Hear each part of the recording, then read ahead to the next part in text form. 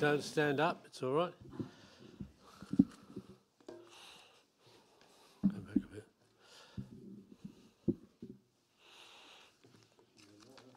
Yeah.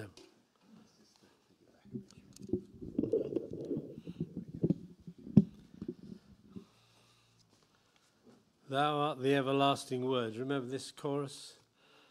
The Father's only Son, God manifestly seen and heard, and heaven's beloved one. Worthy, O Lamb of God, art thou, that every knee to thee should bow. That every knee to thee should bow. Do you remember that? It's a lovely chorus. Today we're going to have a little bit of theology, a bit of Bible exposition, and a quiz. Thank you. I want to talk about the word. You know, the word, this gets confusing, the word in Greek has two main derivations, two main bases. And knowing the difference between the two makes a big difference. The understanding unlocks a door of understanding. Now, the two words are words that you might be familiar with. One is called the Logos, and the other is called the Rhema. Now, I have to say that they overlap a little bit, and it's not always easy to be precise about these things, but there is a difference that makes a difference to us, and it should affect our lives. So we're going to look at the difference between the Logos and the Rhema, and we're going to start with the Logos. Now, it's hard to define some of these things, but how can we say it? It's the expression of thought. It's what lies behind something. It's what I've called the great revelation. So when we talk about the Logos, we're talking about the great revelation of God, something that's enormous, something that's wonderful. If I make a statement about something, then there should be something backing my statement. You don't think like this when you're talking to people, but if I make a statement about something, there should be some basis of that statement behind me, some understanding. So one of the things about the Logos is it's a concept or an idea, a saying or statement that God has made, or Jesus Christ has made, for everyone. Now, for instance, the 10 Commandments are a statement of God's will and intention. You agree? Okay? All right. The Beatitudes are an expression of God's heart. No one can doubt God's intention when he says these things. When you read the 10 Commandments, by the way, it's not like a quiz where attempt any 7 or 86, all right? It's 10 Commandments there. But everyone can see clearly what God is getting at, shall we put it like that. No one can doubt his intentions. So that's one definition of this word Logos. The second is that it's a title, and it's a title that's given to the Son of God.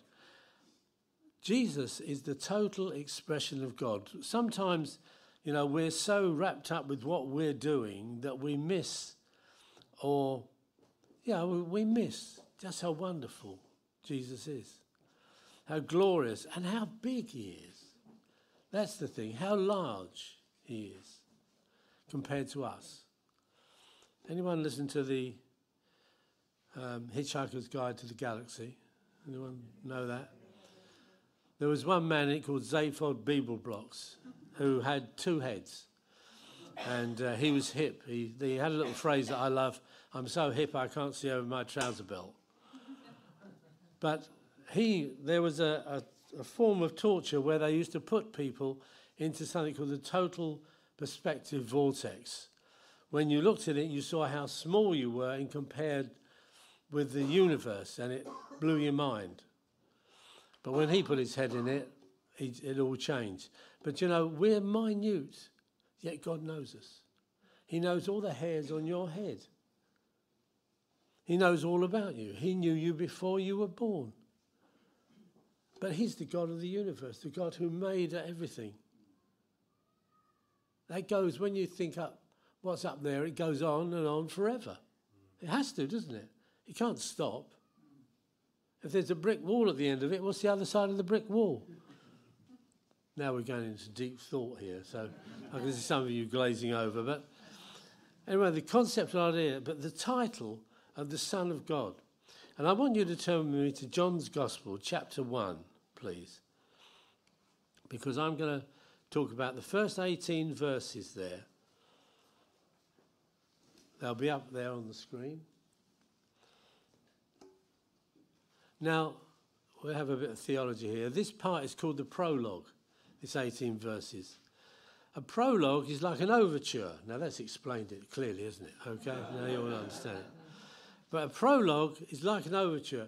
If you go to a show, let's see, you go to My Fair Lady, or one of those sort of musicals, what happens is the band plays an overture at the beginning. They play an introduction and they play a little bit of all the tunes they're going to be playing during the time. So all of those tunes will be included.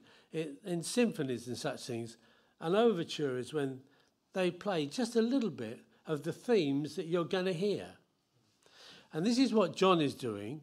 He's given us a little bit of what he's going to expound on throughout the rest of the gospel in longer pieces. So I'm going to read it through, and then we're going to look at it. In the beginning was the Word, and the Word was with God, and the Word was God. He was in the beginning with God. All things came into being through him, and apart from him, nothing came into being that has come into being. In him was life, and the life was the light of men. The light shines in the darkness, and the darkness did not comprehend it. There came a man sent from God whose name was John. He came as a witness to testify about the light, so that all might believe through him. He was not the light, but he came to testify about the light. There was the true light, which coming into the world enlightens every man. He was in the world, and the world was made through him, and the world did not know him. He came to his own, and those who were his own did not receive him.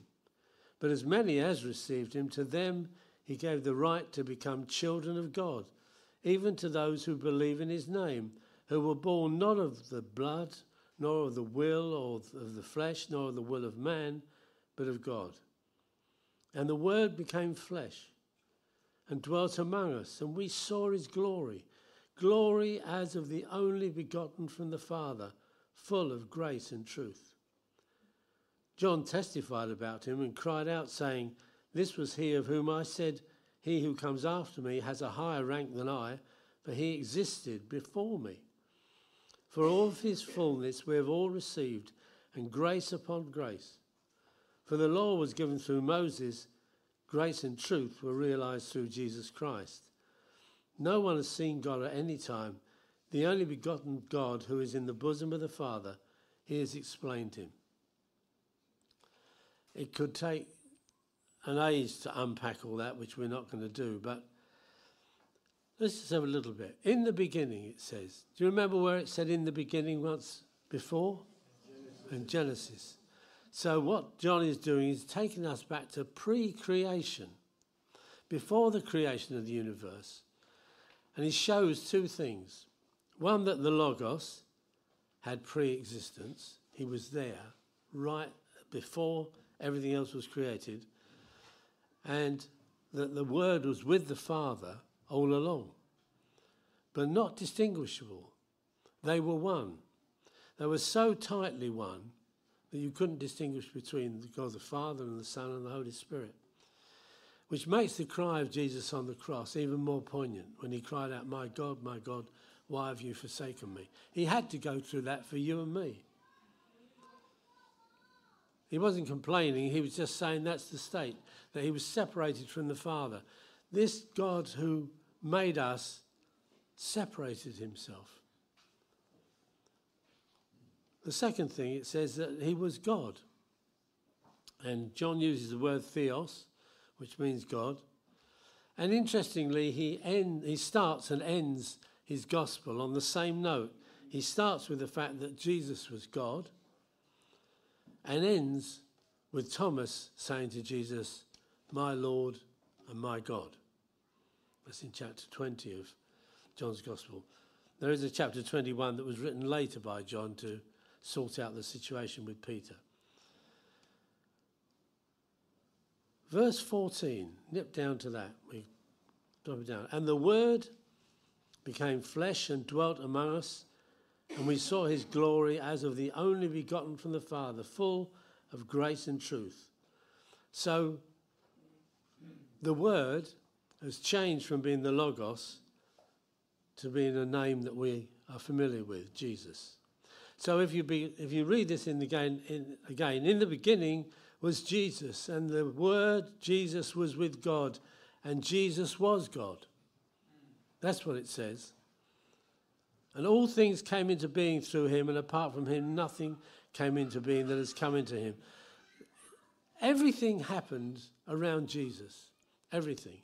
You can't speak too highly of him. Someone once said to me, "I worry that people pray to Jesus too much and leave the Father out," as if God the Father is saying, "Missed it again. Look at him, he's getting all the glory. What's the matter?" But Jesus himself is glorious. We use this term glory. I'm afraid I can't describe glory to you. I know when I feel it. I know when I've seen it, but I can't describe it to you. There's something about it. Here, John seems to want to say, look, it's grace and it's mercy and it's truth. All of those things are manifested. He became flesh, and we know him as the Son. Now, the rest of this passage, which we won't go through, but just to say this, he's the author of life. Have you ever wondered, scientists are always saying, where does life come from? What is life? Where is it? What's consciousness? All these sort of things. I'm too little brain to understand those sort of things. But he's the author of life. You want to know where life came from? It came from Jesus Christ. He's the author of life. And light. The light that illuminates us, that opens our minds to things, that comes through Jesus Christ. Everything came into being because and through him. That's amazing. John the Baptist came.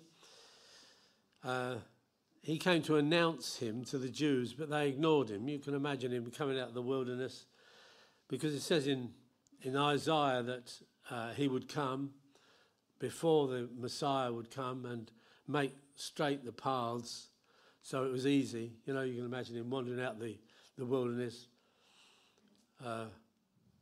wasp legs sticking out of his mouth, and his beard, and this robe. He came to announce Jesus. And they rejected it. Mostly they rejected it. But some didn't reject it. And those that didn't reject it, Jesus gives the right to become the children of God. That's amazing. He has the right to do these things. Another thing it says in this passage that we just read is that the new birth is not natural but supernatural. And that's very important. In John 3, a man comes to Jesus and he says, I'm a leader of religious things. I know all about these things. I've heard Ken Swan, so I've got all my theology right. And Jesus said to him, you must be born again. If you want to see the kingdom of God, you must be born again. That's why we stress it here. You must be born again. It's not natural, it's supernatural. It's no good saying I was born in this country and it's a Christian country. If I was born in a garage, it wouldn't make me a car. These things don't work like that. God's got to touch our hearts and let that light and life of Jesus into us. And that's what makes us born again. Amen. It says here that he had the right to pass on to us the preaching of the message which would lead many into their own sonship with God. We're ambassadors for Christ, you know. That's our purpose. People say, oh, what am I here for? You're here to do the will of Jesus Christ and to make him known, however you do it. That's your purpose. It says that Jesus radiated glory in grace and truth. That's the way it came. when the temple was built, Solomon built the temple, they dedicated it, and the glory of God came, and so all the priests who were there doing all the necessary things all fell down on their faces. They were knocked flat by the glory of God. You know, sometimes I'm knocked flat by the fact that this glory has come, because it's full of grace and truth. That's God's glory manifested to us. Full of grace and truth. You receive grace, you receive truth. It's because God has opened your eyes and allowed you to receive these things. And that's his glory. That's what he's doing. He does it so that his son Jesus will be lifted up in the eyes of men. The majority won't do it, but we have the privilege of doing that. When the power came down into the temple, they were knocked flat.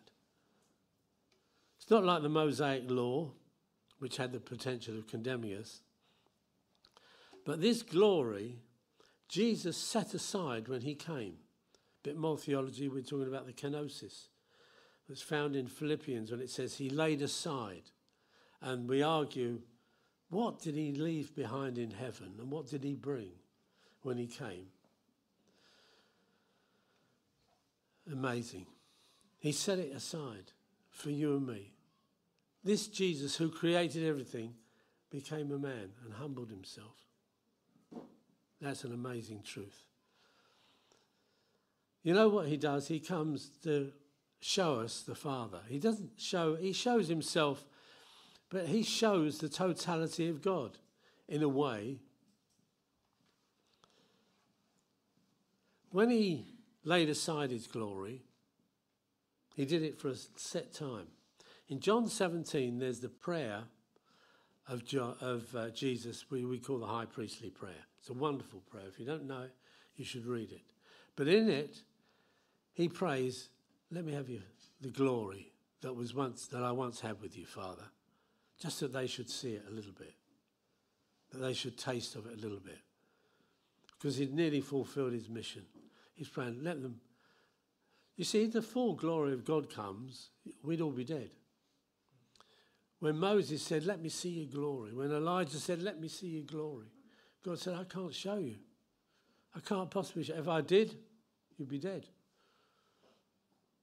But Jesus contained all that and held it in himself. Verse 18 makes it clear that Jesus and Jesus alone shows us what God is like. You want to know what God is like? Look at Jesus. Someone said to you, I don't know what God's like.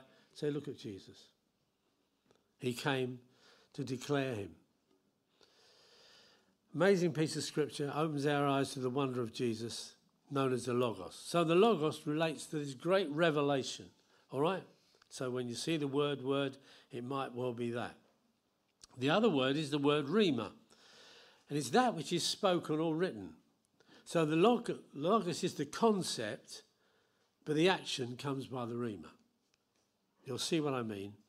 It's when God speaks personally to you that I live. When I hear God speak to me, it might be through the Bible, it might be through anything, but when God speaks to me, I live, I come alive. Don't you find that? Yeah. That life, is anyone out there? Yes. Thank you. No, all right. But don't you come alive when Jesus speaks to you? You're reading the scripture, you've been praying, Lord, I need help in this situation. You turn to it and a verse jumps out at you and gives you the answer. That's God speaking. And that's the Rhema. That's the word that he's come to bring. Now, in Matthew chapter 4 and verse 4, it says, man shall not live by bread alone, but by every word that comes from the mouth of God. Jesus was in the temptations. The devil was trying everything on him. Have this, have that. I'll give you this, I'll give you that.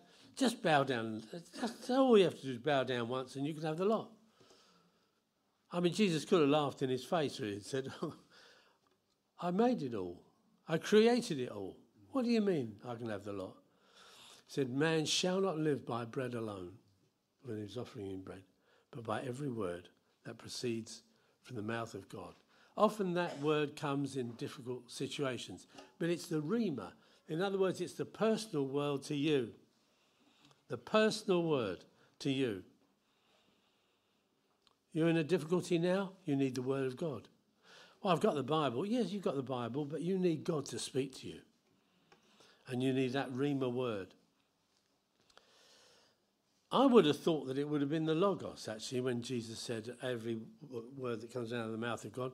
I thought, well, that would be the great revelation of all who God is and what he's done. But it's not. It's the personal word. It's that personal word that God speaks to us. If you'd like to turn to Romans chapter 10 for a minute. Romans 10 says something interesting. In verses 7 and 8, Paul's talking about how we can become Christians. But in 7 and 8, I'm butting in right in the middle of it. It says, do not say in your heart who will ascend into heaven, that's to bring Christ down. Or who will descend into the abyss, that's to bring Christ up from the dead. But what does it say? The word is near you, in your mouth and in your heart. That's a very strange word, but that comes from Deuteronomy 30. God has challenged Israel, and he said to them, okay, all right, lads, you're going to go into the promised land. But remember my commandments that I've given to you. Remember the things that I've said. And I want you to choose life and prosperity, not death and adversity. Choose it. I've given you the word, the Logos. I've given you the principles. I've given you what my heart is. It's all there. Now you choose. And that word is the Rhema. It's the Rhema. And here he says, Paul's writing, he says, look, what does it say? The word is near you, in your mouth. It's there. It's got to be confessed by you. That's the word of faith which we're preaching. That's the word. And I become a Christian when I follow what he says here. That's the word of faith which we're preaching, that if you confess with your mouth Jesus as Lord and believe in your heart that God raised him from the dead, you will be saved. For with the heart a person believes, resulting in righteousness, and with the mouth he confesses, resulting in salvation. If you ever worry, am I saved, Lord? Am I really saved? The devil will come and tell you this all the time. He'll try and remind you of his past, of your past. So just remind him of his future when that happens. But have you done this? Have you confessed with your mouth, I believe you, Lord Jesus, you died on the cross for me. I believe that everything you've done is sufficient for me to stand before the Father without sin. If you've done that, what does it say? It says you will be saved. And God doesn't lie, you know. He doesn't need to. You'll be saved. But it's that same situation. You have to choose. God laid out his conditions. It's up to us to accept them. And he comes and he says, will you do it? And that's his word to you. So in a meeting like this, we can say, is God speaking to you? If he is, say yes. Say yes. People get mixed up with a scripture while we're in Romans 10. That verse 17. Is it verse 18? No, where are we? 17. 17. So faith comes from hearing, and hearing by the word of Christ. Now some people think, well, I'll put Bible verses all around. Perhaps if I need healing, I'll put Bible verses all around, and that my faith will increase. Well, that's true. There will come blessing from that. But here, so faith comes from hearing, and hearing by the word of Christ. It's the Rhema. It's not the great revelation. So do those things. Put scriptures up if you like. Read the scriptures. Get to know it. God can't remind you of a verse, you know, if you don't know it. So read it. But the word that comes, that will give you faith. And that's where it rises up in you. So you're looking to the Lord for something and God speaks to you. That's where your faith comes up. So faith comes from these things. You know, it's a bit like computers. There's a huge computer in front of you, and it's not working properly. So what do? You get the manual out. There is a vast thing telling you how all these things work and everything that's there before you.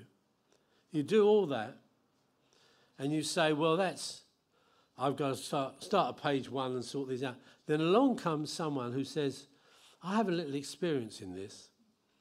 This mighty computer that's there, that controls half of the traffic in London or whatever, have you tried turning it off and turning it on?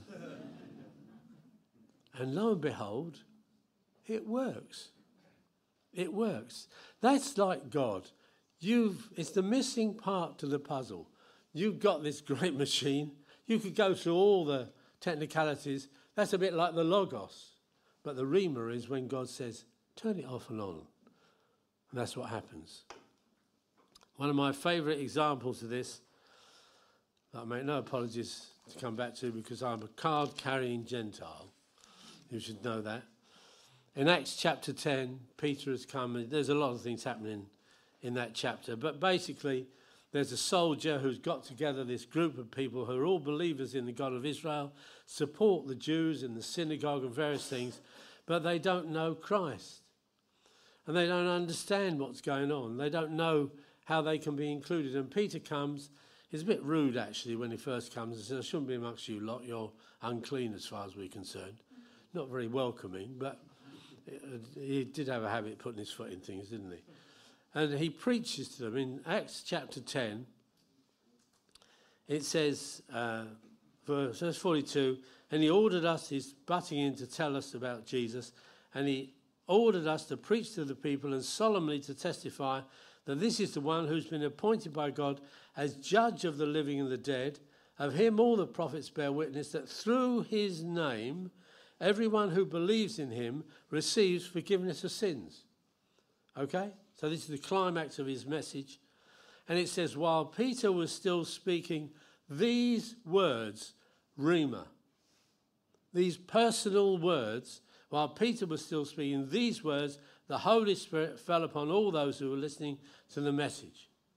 And all the rest that were there were amazed. The Holy Spirit brought the Rhema word. It was the key that they'd been looking for. They knew about the law, they knew about giving, they knew about various things.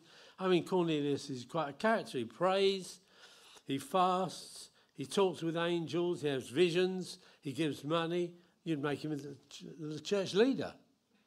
But he wasn't a Christian. He wasn't saved. But the key was that his name, everyone who believes in him receives forgiveness of sin. The Holy Spirit applied that to their hearts, and they believed, and the Spirit came. Yeah. That's what has to happen. I'll give you a couple of other verses. John 6, verse 6 says, you have the words of eternal life. You remember Jesus said to Peter, where are you going to go? He said, where can I go? You've got the words of eternal life. That word is the Rhema. That's the individual word, God's spoken words of eternal life. In John 15, abide in me and my words will abide in you. It's the Rhema.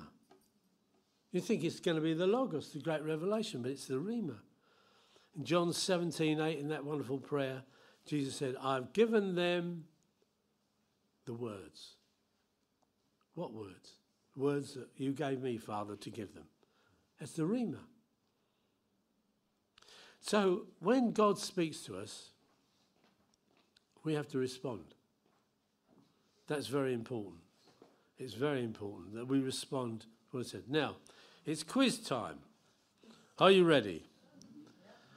Okay? You win points, and points mean... Right. And it's very simple. What we're going to do, I'm going to give you a verse. The first one who can tell me if it's the Logos or the Rhema.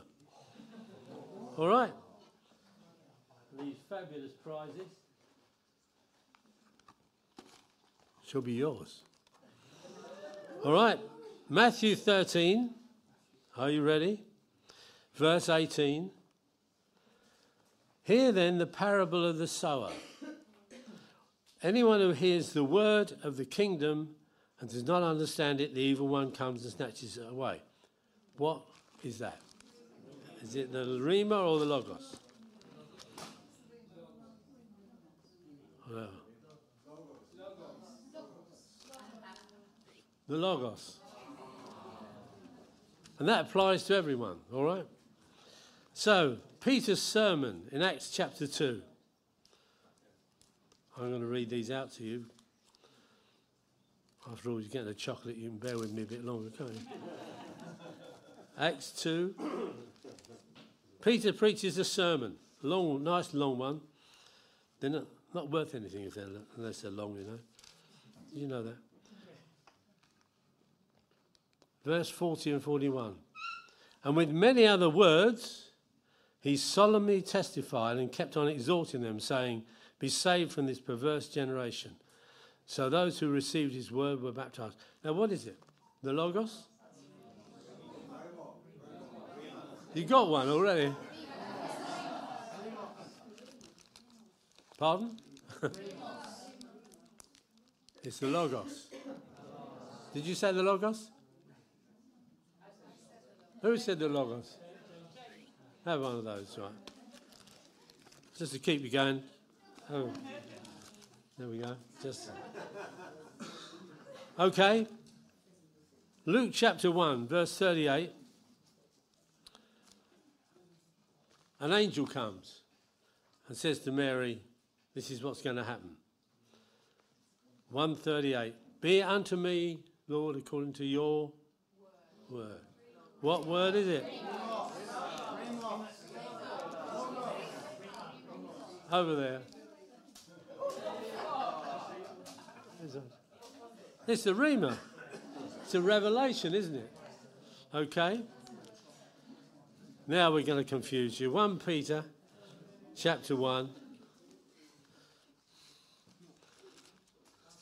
I don't know. 1 Peter chapter 1 verse 25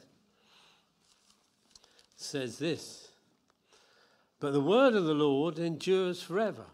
And this is the word which was preached to you. Now what is that one? Remos? What's Remos? That's clever. The Remos?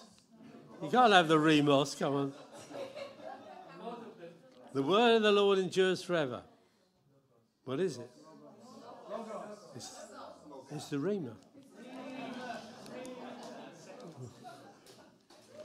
It was the Rhema. That's right. Just one verse before it. Verse 23. For you have been born again, not of seed which is perishable, but imperishable. That is through the living and enduring word of God. What is it? You're all right. So what do we do there? Let's go back up there. Yeah, go on, over there. Okay. Now, this one, 1 Corinthians 12, verse 8. This is the last one, so your last chance to shine. 1 Corinthians chapter 1, 1 Corinthians chapter 12, verse 8. For one is given the word of wisdom through the Spirit, and to another the word of knowledge according to the same Spirit. No.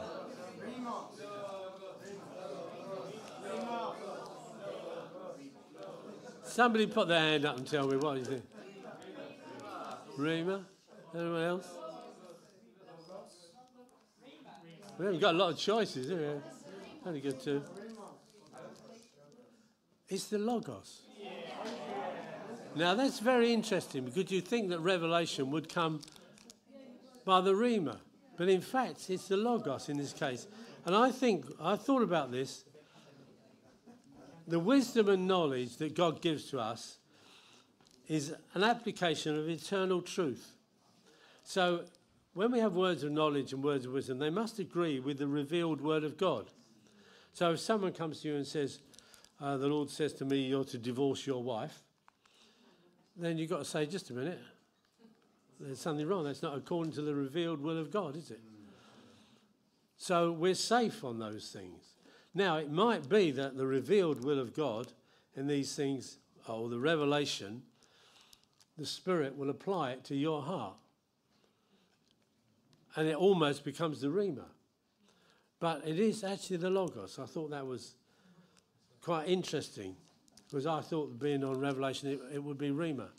So, anyone get that right? Have you had one already? No. Did you not? There you go. All right. That'll do it for the moment. You know, Jesus is the mighty expression of all God's truth, and his actions, and his attitudes, and his power, and the future. He is the Logos. He's the great revelation of God, and we mustn't minimize him. We so easily forget about who Jesus is because we're caught up with other things. He's the Lord of the universe. The Lord of the universe. He came and he created you and me, and he created everything, and everything was done for him and through him and by him. You know, that's why Paul sometimes, he just eulogizes about Jesus. He just starts and he says, blessed be his name, and then eulogizes about him. Wonderful things. Some of his doxologies, just trying to think of one, which would be the good one. But some of his doxologies, the things at the end of the chapters, are just fantastic. Now to him who is able to establish you according to my gospel and the preaching of Jesus Christ, according to the revelation of the mystery which has been kept secret for long ages. That mystery is that Jesus is the Lord of everything. But now manifested by the scriptures of the prophets, according to the commandments of the eternal God, has been made known to all the nations, leading to obedience of faith. To the only wise God, through Jesus Christ, be the glory forever. We need to put Jesus back right into the middle of our lives. I'm just going to read you that chorus again. We could sing it, actually. Do you remember the song? Thou art the everlasting Word, the Father's only Son, God manifestly seen and heard, and heaven's beloved one. You see the truth in that? That's really such a good chorus. And he goes, worthy, O Lamb of God, art thou, that every knee to thee shall bow. That every knee to thee shall bow. Let's pray. Father, we want to come and bow the knee to you for being such a glorious God who loved us and sent his Son for us. Father, we want to honour Jesus in every way in our lives. And we do love you, Lord, for speaking to us directly, as well as giving us all that glorious revelation. You speak to us.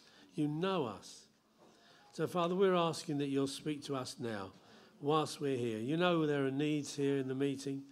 There are people that are struggling with difficulties, whatever they are. Father, we want to ask that you'll come and you'll bring your word to bear on their situation this morning and deliver them. In Jesus' name, Lord, deliver them, set them free from oppression, from lies, set them free from everything. Glorify your name, Lord. And we honour the name of Jesus. Thank you, Lord. We honour the name of Jesus. Jesus, praise your name. Thank you, Lord Jesus. You are the Lord of everything. We give you the glory. Hallelujah. Praise your name. Let your heart go and praise Jesus. He deserves it. Lord, you've done everything. Hallelujah.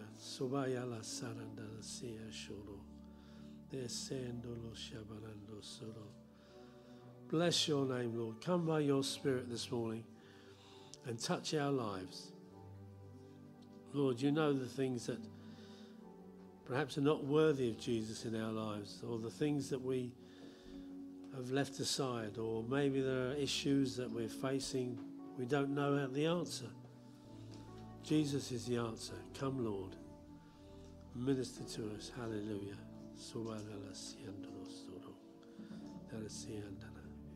If you want prayer this morning for anything, There's always folk here to pray with you. You can come up the front and we'll pray with you. But let's carry on worshipping Jesus. The angels are worshipping him. All creation worships him. Why shouldn't we? Thank you, Lord.